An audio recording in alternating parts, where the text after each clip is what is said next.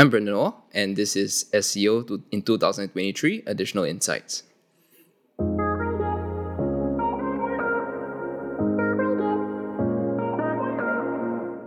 Brendan, what's your additional insight for SEO in 2023?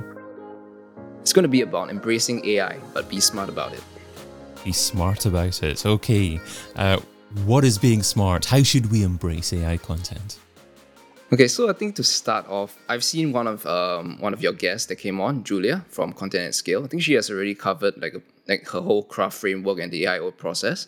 But I'm doing something similar to that, but I'm speaking from a solo creator perspective, a solo blogger. So the problem with AI, basically AI models, what they do is just predict the next word. So, there's a set of training data. And they're trained on a bunch of different words all over the internet, from wiki, different PDFs, blog articles, everything. So whenever you do a prompt, whenever you ask ChatGPT or any of these software tools to create an article for you, the one-click articles, at best, at the very best, you're gonna get, even if they scan the top articles on the SERPs, you're only gonna get an article that matches those at the top. So in my opinion, that doesn't add any additional value to the internet. Readers don't get anything extra. Mm-hmm. And a lot of companies, a lot of bloggers, they do just that. So what I tend to do is, actually, a few months back when I started my blog, that was what I used to do. I would try to use AI to write everything. But now, over the past few months, I've, read a bit about SEO, gotten more into the industry. I've tried to apply most of my marketing knowledge and learnings into the content itself. So as what Google has said, the EEAT, experience, expertise, authority, and trustworthiness. So you can't get that from AI content.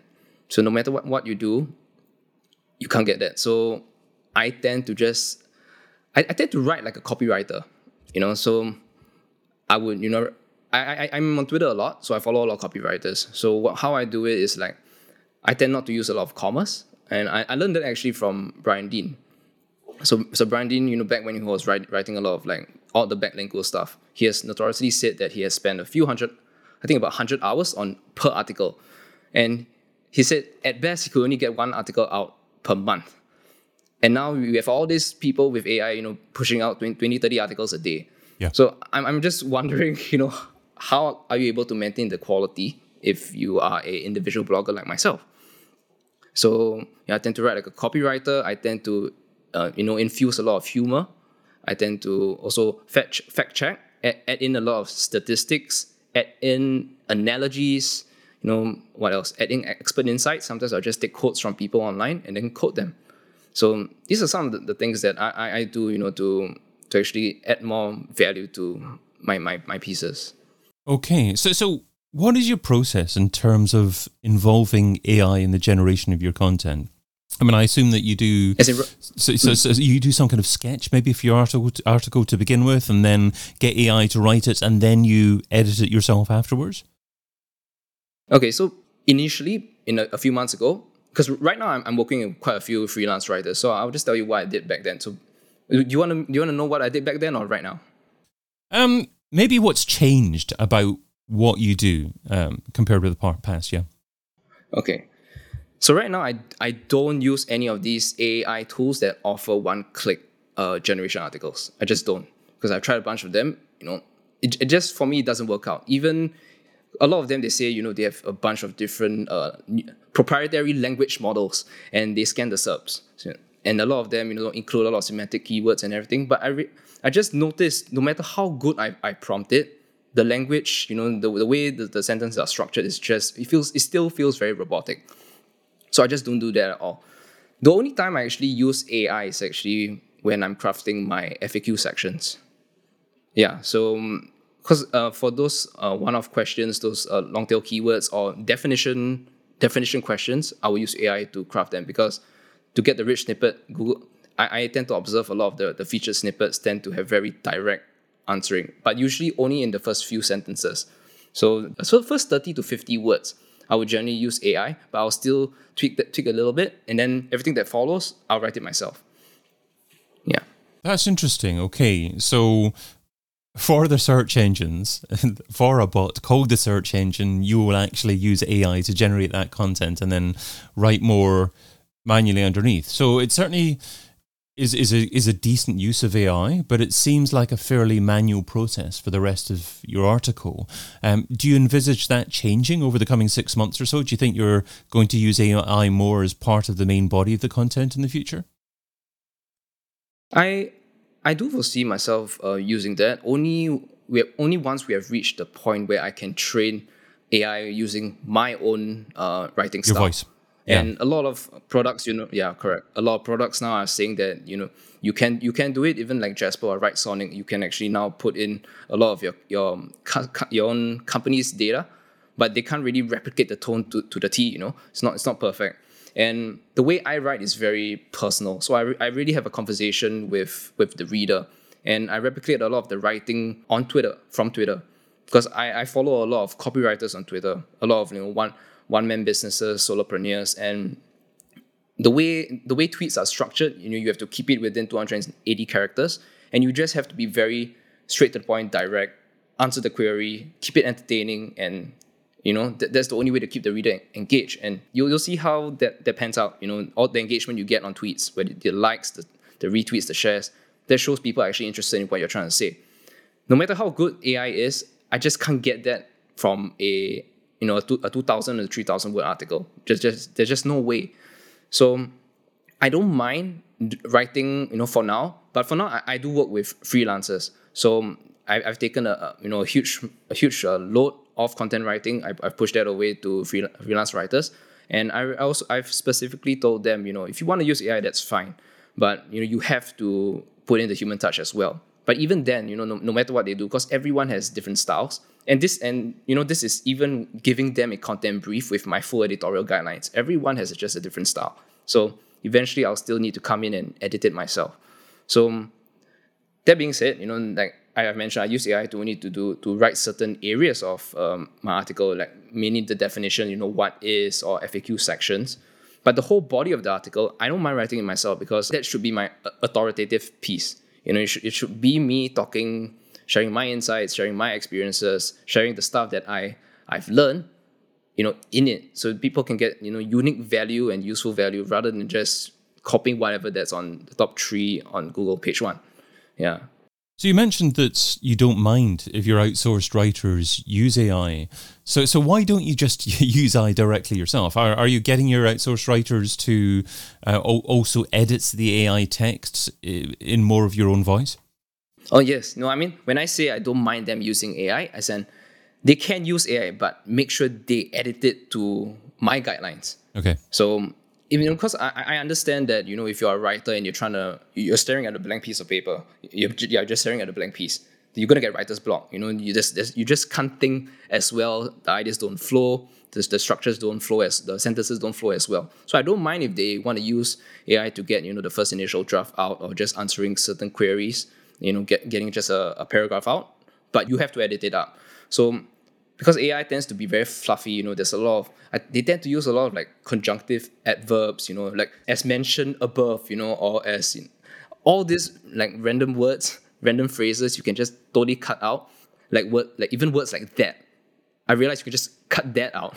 Sometimes you don't even need to be grammatically correct. AI tends to be grammatically correct, and I try not to even use commas as well, just to make it more punchy. I tend to ask questions. So I tell all my writers to do that. But sometimes, they don't get it. They don't get it right. They try to be overly enthusiastic. They try to, include a lot of exclamation marks. Or they try to be a bit too flowery with the language. Sometimes even I don't understand what they're trying to say. It's a bit too complex. So I do have, some guidelines for them. But when they deliver the article, I still do, I make it a point to go through and just edit all the stuff myself. And in terms of software, do your writers use GTP4? Do they use Jasper, something else, or do you not mind? I think I tell them you can use if you want. I don't explicitly ask them because I don't want to make them feel like I'm being too micromanaging. So, but based on what they deliver, I can tell some of them do, some of them don't. Yeah. Okay. So I find it intriguing that maybe 3 or 4 months ago you were probably using AI more to write the full article than now. You want to add more of a personal touch and use AI for certain elements. Is there a place within a website's SEO to use AI more? I mean, for instance, would you use AI all the time to generate page titles or meta descriptions or product descriptions on a website? Or would you always use humans to do that? Okay, good question. Yeah, I think for me, the only times where I would consider using AI completely would be for possibly landing pages. So, and if they're not being indexed on Google. So that's the only time where I'll do it. Even when talking about generating page titles, because most of the time I'm optimizing for just one particular keyword. So if it's a long tail keyword, there's really not much room, the AI can just generate to fit the 60 characters so that it doesn't get cut off. Yeah, so most of the time I'll still just write it myself. I mean it's just 60 characters, right? So it doesn't take much effort to do it. So long tail keyword phrases that perhaps have the potential just to bring in maybe 10 to 20 visits per month from search engines. That's a good opportunity for AI, to use AI to generate the content. But if you're writing blog posts that you hope to rank higher for more competitive keyword phrases and have many people interacting with it, you would perhaps use AI a little bit for certain elements, but certainly not the whole article. Correct. Yes. Like I was talking about landing pages, right? Because I feel that AI writers do in fact actually write better than normal copywriters, like average copywriters. They still don't beat the good ones, because to write copy, I think you need to you need to really think about the person reading it. So it's a lot about a lot of psychology around it. But AI copywriting can be it can be very engaging. So if you really have no experience in copywriting, that could be a very good use case for AI. So on landing pages, when you're trying to just funnel people down all the way to your CTA. So I think that's pretty good. So yeah, like product pages. So it's a warning about using AI content cautiously. You can still utilize it, but be aware of its limitations. Be aware of how many visitors are likely to engage with that content, and if it's a high volume page, then use humans.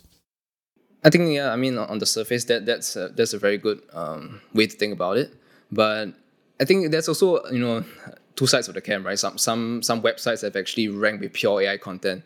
So I'm not sure if you have heard about this. Like in the past few months, there was this case study going around. Is this website? It was actually covered by Matt Diggity. He invited the founders on. So the website is called Conch House.